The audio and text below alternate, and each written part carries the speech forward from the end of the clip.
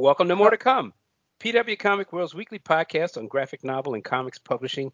Recorded once again at various locations in Maine in this instance and New York, and we're going to be absent one of our co-hosts tonight. But I'm Calvin Reed, senior news editor of Publishers Weekly, editor of PW Comics World, and editor of The Fanatic. PW's twice a month comics and pop culture newsletter. Check us out online at publishersweekly.com/comics. And I'm Heidi McDonald. I'm the editor-in-chief of The Beat at comicsbeat.com. And you can find us on Twitter at PW Comics World. And I'm going to jump in here. Usually our podcast producer, Kate Fitzsimmons, would chime in, but she's not going to be with us tonight. But you can subscribe to More to Come on the Apple Podcast app, on Google Podcasts, and on Stitcher, and on social media. We're at facebook.com/PW Comics World.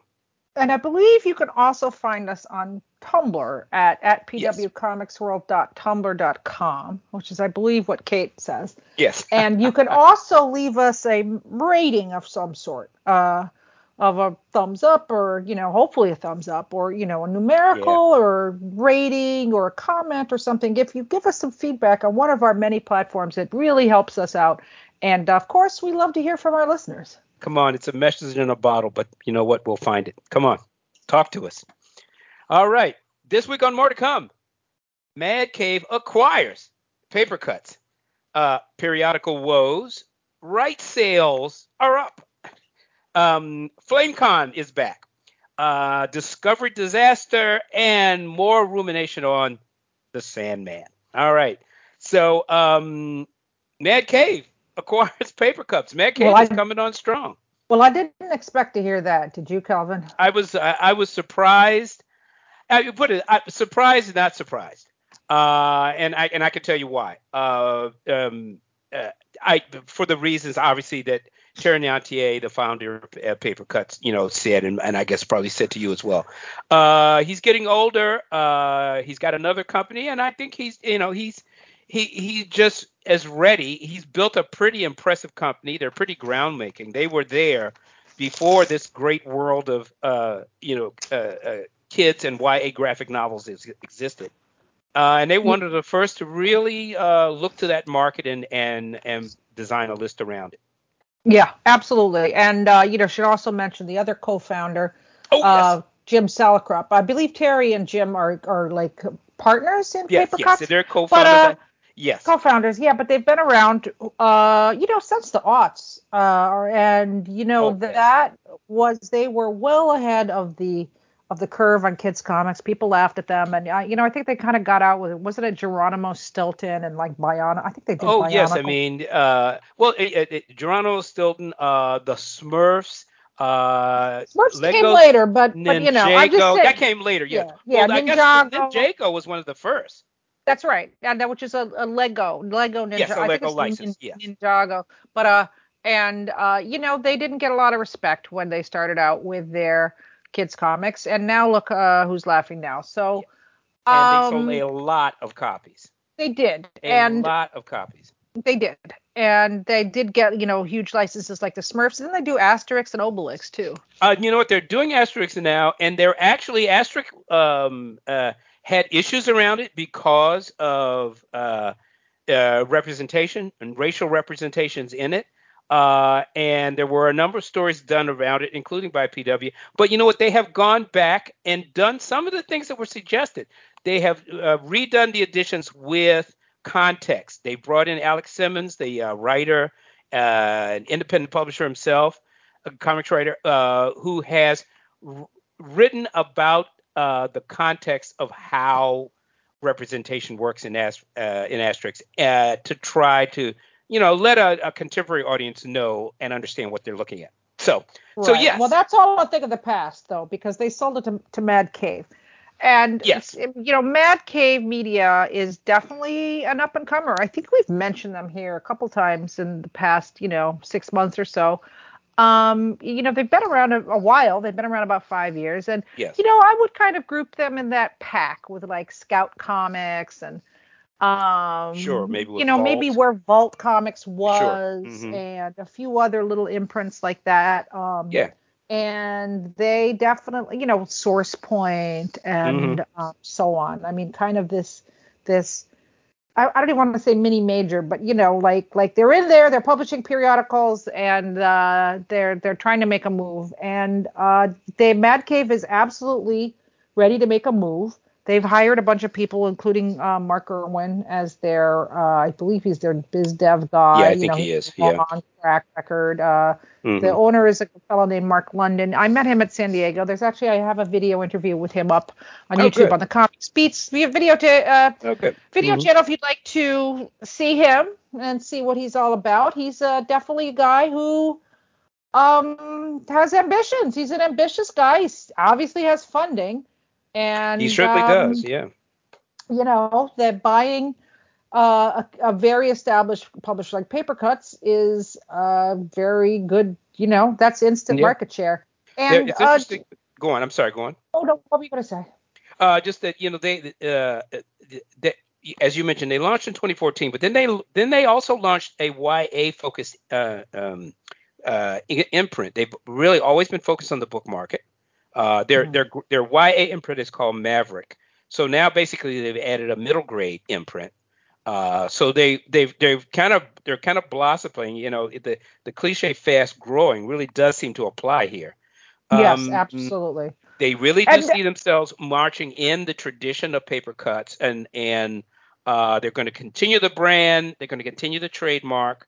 And apparently add more titles and I assume personnel to it too. So go on. Well, as mentioned, the story was broken by our colleague, yes, Rob Salkowitz, and he pointed out a very salient fact is that Paper Cuts doesn't just have licenses, and it has done originals as well, but it also has really great contracts, and their books are covered in Scholastic book fairs. And yes. Yeah. Now, this is not necessarily the money pit that, the money spout that everybody says it is, because the books are sold at a huge discount at the book fairs. However, you can sell tons and tons and tons of comics. You can sell incredible numbers. Up back during the pandemic. The discounts are worth it. Yeah. Yeah.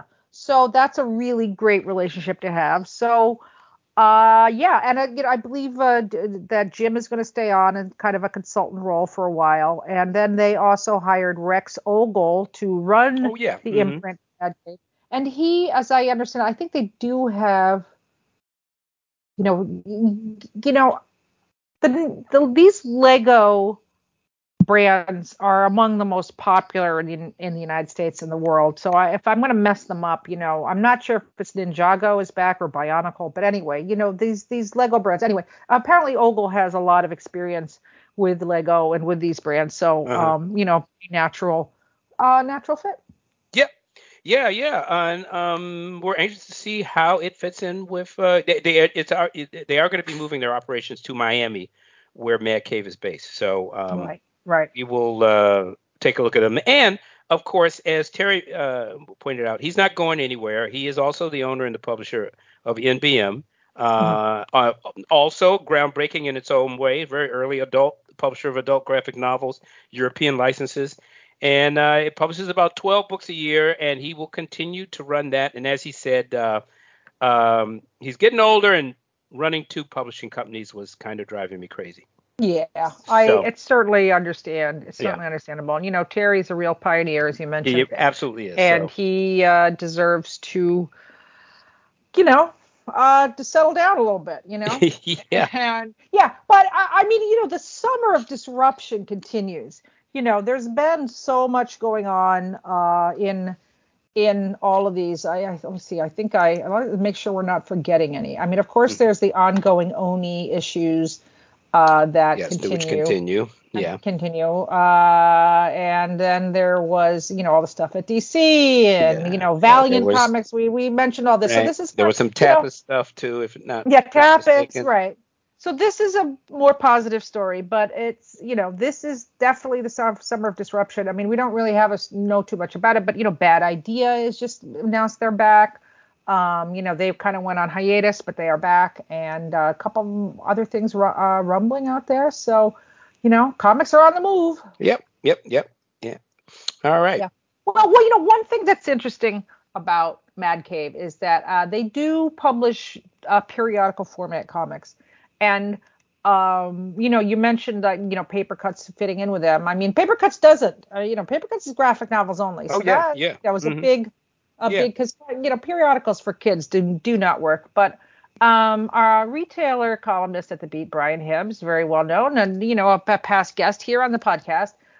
He just wrote his latest column, and he gave it he allowed me to give it a clickbaity title, but it was dramatic. It's called I Didn't Leave Floppies, Floppies Are Leaving Me.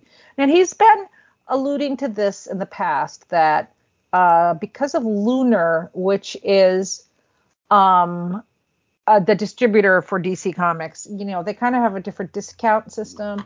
Yeah. And the discounts are lower. It used to be you got something like a 53% discount. Now you only get a 50% discount, but or less, or even less.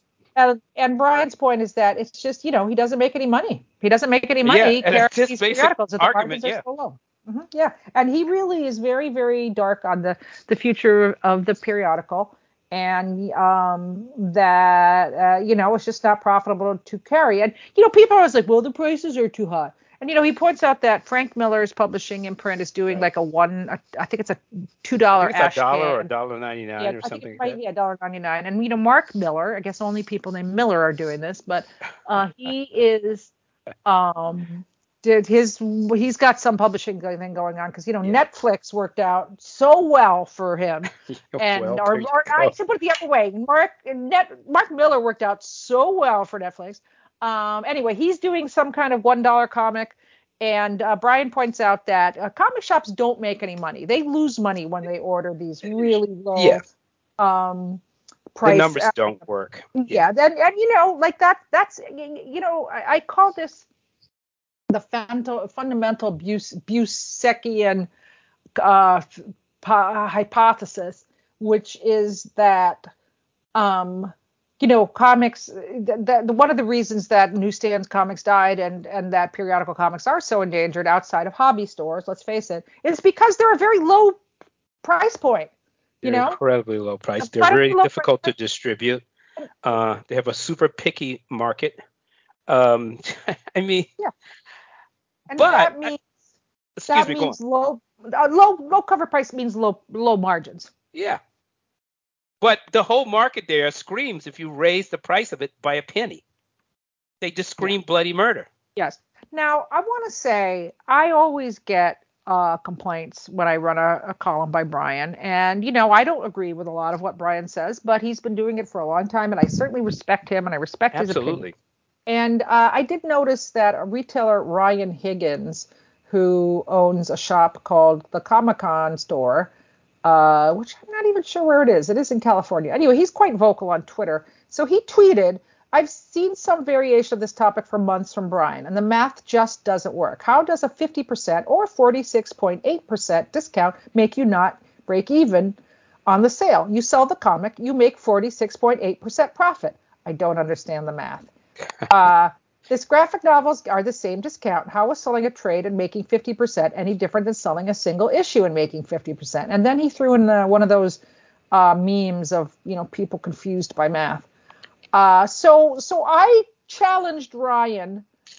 He goes on. It takes you the same amount of time to process, file, and sell one copy of Batman or one copy of some deep catalog indie title. The only real difference is the actual ordering process. But again, you're talking literally a few extra minutes across dozens of titles to order. Anyway, I challenged Ryan to put these thoughts into a more cogent form, and he's took the challenge. So I hope next week I'm actually going to run a rebuttal to Brian from a different retailer and say that, or examine periodical pricing. Yeah, I mean, that'll be interesting to read. I mean, I have nothing but respect for Brian. We've had him on the show. He's a delightful and informative interview. I don't always follow his arguments because sometimes it seems as though, I mean, it's hard to understand. Is he against floppies or for them? I mean, the issues around floppies, and I'm not saying this out of having a tremendous retailer's understanding of it. This is like a journalist / fan trying to make sense of it all. And floppies basically don't make sense in today's market. However, they're very useful, it seems to me, for all kinds of constituents in the market. But the retailers have the last word on whether they're worth selling. And the uproar that's going on at DC, it's really just hard to get Brian's arguments all together in your head. I will say this though, the entry of PRH into this market, I just think continues to grow. Even he talks about how easy the better discount that they get, free shipping. That's all you hear. When I talk to retailers, that's what I hear from them. They're very happy with it. They do think that some of the other problems that we were talking about earlier on, damaged material, is being dealt with and has improved. So I don't know. I mean, PRH also has the luxury of distributing only one publishers. Yeah. Well, there's going Marvel. To, New York Comic. Yeah. Yes. And they do IDW as well. So, that's right. It's my bad. That's right. That's and right. There's and rumors of So then there's Lunar. Right? So there's 3 distributors. So we live in a multi-distributor world now, and the periodical is a hobby. Is a hobby. It's a collectible. Okay, and that's fine. And people do enjoy going to the comic shop and reading. Going every Wednesday, getting the comic, or Tuesday for DC. I think it's a lifestyle choice. I agree. And I think a lot of people who to choose that lifestyle later get them in trades for, and there's nothing wrong with the comic book remaining a collectible. Everything else is a collectible. So. But I think the retailers have to kind of scale their orders and what they order in a different way, perhaps they did in the past. I mean, in his article, he talks about that a little bit. I mean, the kind of economic market that the single distributor, the monopoly distributor used to have, kind of doesn't exist anymore. He complains a lot, if I'm not mistaken, about, they're not giving me credit over, my discount based on all of these purchases that I do across this whole range of titles. Is just what I buy from them. So it's not going to be as big. Yeah. Anyway. I look forward to seeing other thoughts on this because I think there are a lot of retailers who are very disillusioned, and we'll get to some talk about DC a little further on, which I understand. But just changing topics here a little bit, we were sent a list from Publishers Marketplace. Sorry, it is a competitor of Publishers Weekly. But they ran a chart of how many graphic novel deals had been listed year by year. And in 2001, there was 1. In 2002, there was 2. But it changed after that. In 2003, there was 4. Well, all the way up to 2021, when there was 229. So by my reckoning, that is a 22,900% increase. And this year already there's 148, and we're in August. So, probably will be down this year. But still, that's pretty healthy. Guess what? Comics are going nowhere. Yes, absolutely. That's the other thing. I mean, we are in an incredible renaissance in interesting comics, in how we think about comics, in the genres that are available, new artists, new fans. The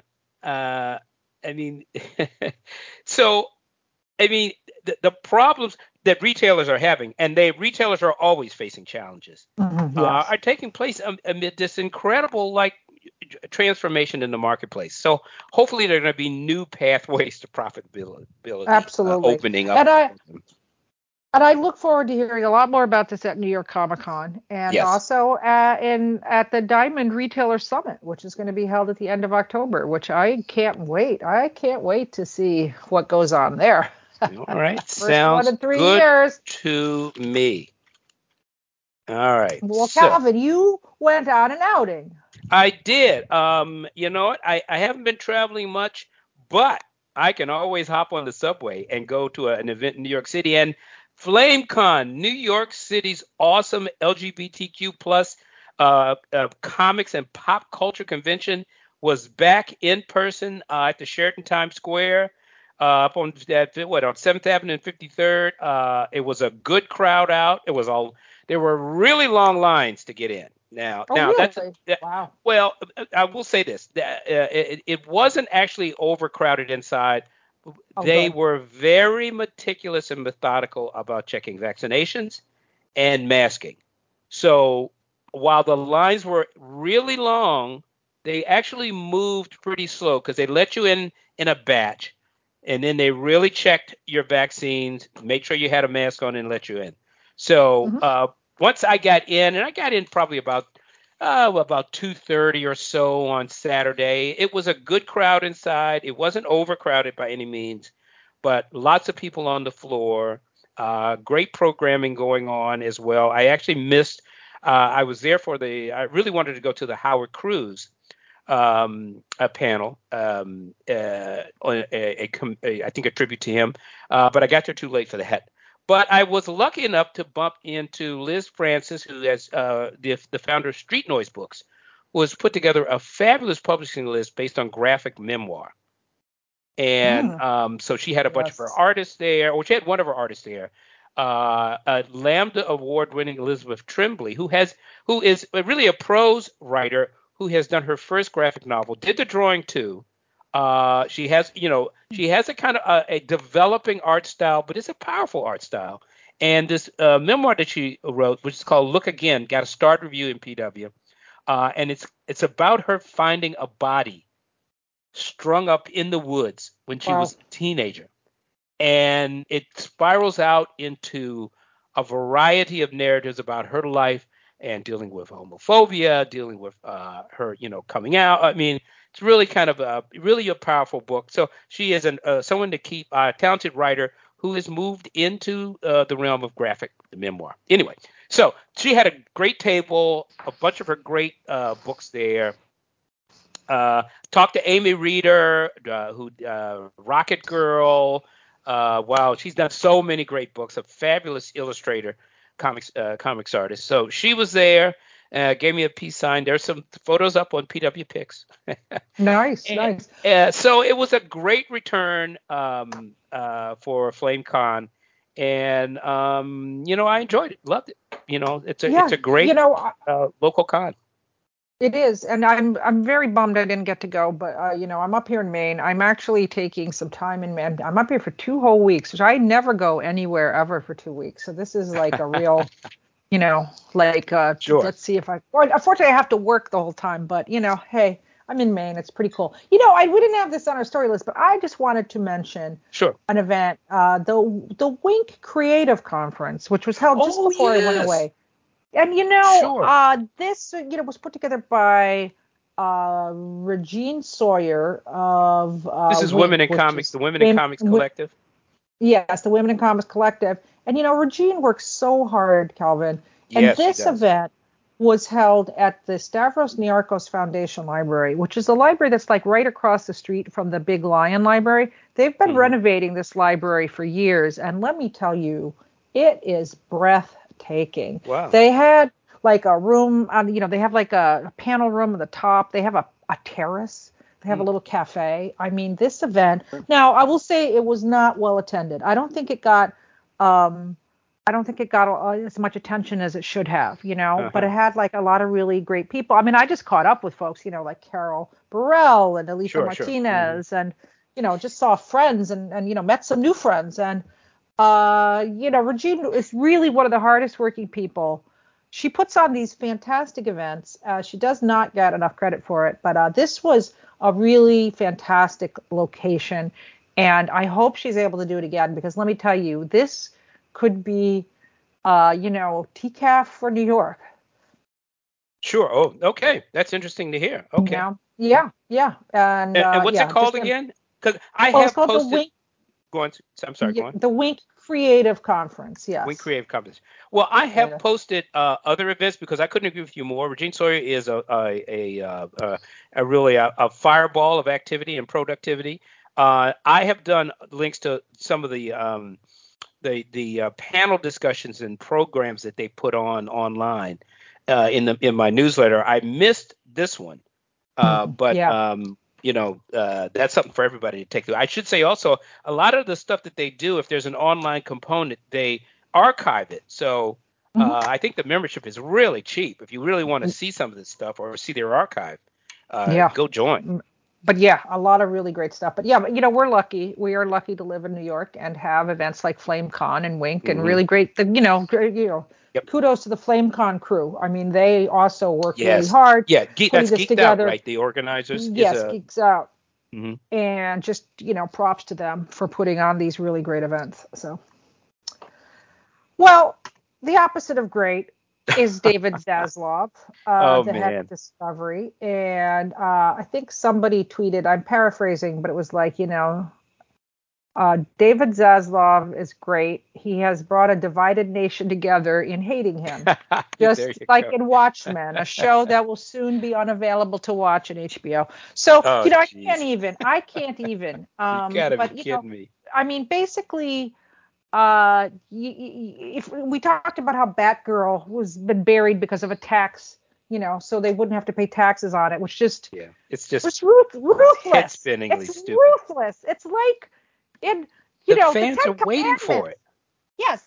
And then they said they had some screenings on the lot that they called funeral screenings, just so the people who worked at the movie could see it, which to me almost sounds like more torture. And they're like, well, we don't know if they're going to destroy every copy of it or not afterwards, maybe, but Oh probably my. not. Probably Yeah, not. probably not. Yeah, but then they also took all these shows off of HBO Max. They put this Batman show that whose name I can't even find everything that's going on. It's just been so much. That Ed Brubaker's involved with and Bruce Timm is involved with, and they put that, like, they're not going to show that on HBO Max. They're going to put it on. They're trying to shop it to some other streamer, because they have What? to get that 7-day fiance universe up and running, I guess. This But is crazy. These are the top creators. I mean, it's like, content is king, my man. Content is king. Well, the good news, just as we sat down to do this podcast, I was alerted to breaking news. As we're doing this, that in the Hollywood Reporter by Boris Kitt, whose coverage of this is always stellar. DC's Kevin Feige found producer Dan Lin in talks to take control of film and TV for superhero arm. So yeah, there is talk that the elusive Kevin Feige for DC, Dan Lin, who is a very accomplished producer. He made Aladdin, the Lego Movie, It, the two It movies. He's also done a lot of TV. He did like in the Lethal Weapon, Walker Texas Ranger reboot. Anyway, the guy has some very good bona fides. And at this point, it's just please put someone in charge, because otherwise they're going to destroy it. Oh, I forgot the other part is that they pushed Aquaman back to Aquaman 2 back to December 2023 because it needs more time for the special effects. It doesn't need a year it doesn't need 16 months for the special effects. I mean, geez willikers, I almost had to swear there because Kate's not editing this, so it wouldn't have been left in. But gee willikers, you don't need 16 months to do. So, it's just a disaster. Well, that was one of their winners. So there's, I don't know. And then Boris Kitt tweeted. He tweeted that the reason they pushed it back is that they only have enough money to release 2 more movies this year. I don't even know what to say. That's ridiculous. Well, I hope this Dan Lin story is correct because, this would mean that Walter Hamada would leave. But, please get somebody in there who cares, because otherwise, with all this cutting that they're doing, and so much of it is for, really horrible reasons, like, so they don't have to pay royalties, and and also they're letting go of all of there's another story out that they are looking to appeal to middle America, and they're laying off all the people who are not white men, and it's really disturbing. Dan Lin is Asian, so that's one good thing. And it says Alan Horn likes him. So Alan Horn is, please listen to Alan Horn, David Zaslav. If you do one thing, please listen to Alan Horn. At least he knows what he's doing. Yeah, wow. Now, and just my fear in all this is these cuts are so draconian and cruel that, how will DC Comics survive all of this? Well, that's it. I just wonder, this is the market, or this is, and certainly this is the platform that created the sensibility that you're trying to reach here. And boy, it's very frightening to wonder what is in store for DC Comics. Yes, it is. Because the owners, its parent company seems to be completely out of touch with the sensibility that they've got to platform here, and it's really frightening. Yeah, it is. I mean, it's even they just seem to be out of touch with the meaning of content. Do they see what's happening on Netflix with Sandman? Speaking of which, just very quickly, last episode, Kate and Calvin talked about how they'd watched Sandman and they loved it, and I've watched the first 2 episodes and I love it a lot. Also, it's so true to the comic and super well cast, beautifully done. It's really entertaining. I haven't had time to watch it here, but I'm fully intend to start catching up on it more. And Neil, it is the hottest show on Netflix by all the weird metrics that they use. And Neil Gaiman, creator of Sandman, has been on social media begging people to watch it because he says he doesn't know if it's going to get renewed. And good Lord. And he's also going online talking about how many people are going to get the books because they're transfixed by the TV show. Right. Well, I'm live here on the podcast. I haven't been looking at they moved it all around. I was going to try to look at the bestsellers, but they moved it around, so I can't find it easily. Oh, here we go. Trending bestsellers. Well, Neil and Colleen Doran were on Twitter this week. Trolls were talking about it. It does, for whatever. There's always someone that's denying reality out there. Yeah. So Neil chimed in to say that the sales were just, I'm paraphrasing. Well, I'm looking. Just exploded. Yeah. Well, I'm looking on Amazon's bestsellers in comics and graphic novels, and the bestseller is in comics and graphic novels is an audiobook, The Sandman. So not quite on trend, on brand there. It's not a comic, it's an audiobook, but okay. Number 2, The Boy, the Mole, the Fox, and the Horse. She-Hulk, that just launched. That's number 3. Number 4, Sandman, Book 1. No surprise there. You can always just do a little snapshot of where these things are. It says right now it is number 161 in books, not graphic novels, in books. In books. So, among all books. Yeah. Yeah, so it's selling quite briskly. Yeah. So, yeah. Neil is undoubtedly correct. Yeah, then what else is in here? Yeah, Sandman. There's quite a few Sandman graphic novels in here on this bestseller list. And also Dave Pilkey. So, yes, well, as always.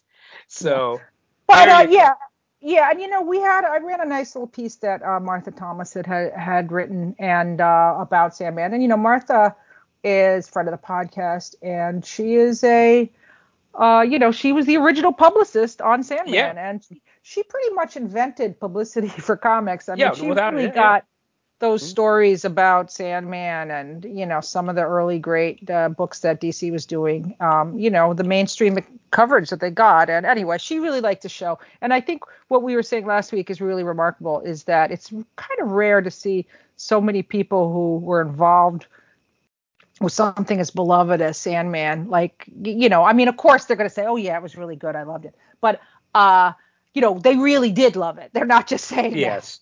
No, and like I said, I am now reading the early issues. I kind of tuned into Sandman later and fell in love with it, through another way. And so I actually had not read the really earliest issues. So I had a chance to read that and to sit through the TV show, which really has been fun. Oh, it's just been fun. That sounds delightful. Sounds really fun. So please please keep DC Comics going. Ugh. You know, Yes. Netflix, please renew Sandman. Please. We're begging you. Yeah. Yeah. What she said. I agree. All Yeah. right. Well, Kate is not here. And Kate, I hope you're feeling better. Yes. She's Feel a better, bit Kate. under the weather. Yeah. So Calvin, you're going to have to do the briefs. All right, I got a couple of briefs here, and the first one is a new local bookstore focus up the comics festival called Uptown Comics Fest. It's organized by Word Up Bookstore, just a great bookstore in Washington Heights. If you haven't been there, you should. If you live in the neighborhood, you already know what it is. It started as a pop-up bookstore. I forget how many years ago. The neighborhood loved it so much that they just made it so that it would stay there. So they have they put together this under Veronica Liu, who's one of the founders of the store and just an all around great person, and a book editor as well as a bookseller. They have put together a comics festival for September 17th and 18th. Now September 17th is basically for adults, and it goes from 4 to 8 p.m. and it's going to be at 876 Riverside Drive. And I'll tell you why. This is a pop-up satellite location for Word Up, and it's based around this guy Tom Burgess, who I think died in 2021. He was a hoarder, but he was a high level hoarder. Oh, a high level hoarder. I mean, in the sense that he had amazing books, and he kind of had a personal philosophy of books and getting books to people who needed them. But in the process, of course, turned his apartment into almost a reality TV show site for books, because it really was overkill. But he, it was like books everywhere. His bed was surrounded by books. I mean, it was just the oven. You couldn't use the stove because books were stacked in the oven. I mean, it was what's strange about that? There you go. Once you can't cook, then you're certifiable. In any event, this place he kind of had a philosophy that he called recirculation. So this pop-up space is called recirculation. So part of the festival will be at 876 Riverside on 9/17, but then on 9/18 at Inwood Hill Park in Washington Heights. That will be the all ages festival will be there. That's going to go on from 12 to 4 p.m. Check it out. Go online, wordupbookstore.com. But really, it's a great bookstore. We need they're going to have a lot. They haven't quite announced all of the people that are going to be involved, but check it out. I talk too much, but I love that bookstore. I really do, and they deserve all the support they can get. Well, more cool events coming to New York. Awesome. Yeah, okay. Awesome. And I want to point everybody to publishersweekly.com/comics. This is our annual comics and gaming feature, written by Nicole Audrey Spector. Basically, what it looks like is the continuing crossover and intensification between tabletop gaming, comics, and book publishing. So she talks to people like Aconite, the publishing house Aconite, that is actually owned by, aren't they a division of Embracer Group, which owns, I believe so, yes, Dark Horse, and also now J.R.R. Tolkien's media rights. Yeah. Oh, really? So there you go. So really, this is about tabletop gaming, how much it's growing, how independent comics publishers are cashing in on it. Actually, there's quite a bit of quotations from Oni Press's Steve Ellis, who remains with the company and actually returned our emails when we were trying to. We did a lot of the interviews before all of the the controversy and departures there. So we checked back in. He's still there and doing his thing. So check it out. It's an interesting look at how Kickstarter is almost the bedrock of this of this particular sector because you can raise so much money for tabletop gaming. But haven't they, hasn't they like launched the wake of the whole blockchain fiasco? Didn't they launch like Game Funder or Game Crowder or something like that? They may have. I'm not up to speed on it, so Yeah. we'll have to return to that another time. Yeah. That indeed. And also, I want to point out a story about a book that I love. Hold on a second. Where is it?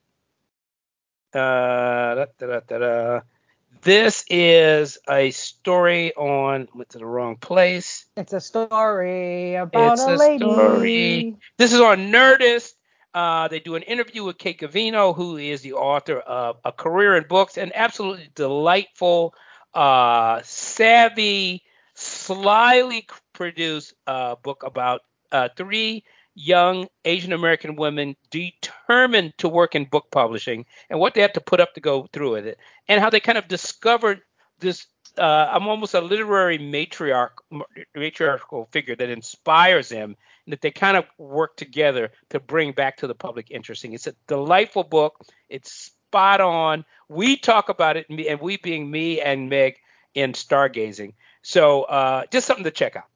There you go. Yeah. It's a great book. All right. And if you're interested about the New York book publishing industry, you'll learn a lot while you'll laugh a lot. A Career in Books. I should read this. Check it out. Find out about it. Yeah. All right. About it. All right. Well, cool. Well, I think that's all we have for this week. And next time we'll be all back together in one place. I hope. Kate is feeling better. We're all well. And we'll be getting ready for New York Comic Con, so we're just going to start talking about the toilets. That is the next thing. So be ready. But as always, Calvin, until next time, there will be more to come. We're missing one of our voices, but there you go. We tried. Talk to you next week. See ya.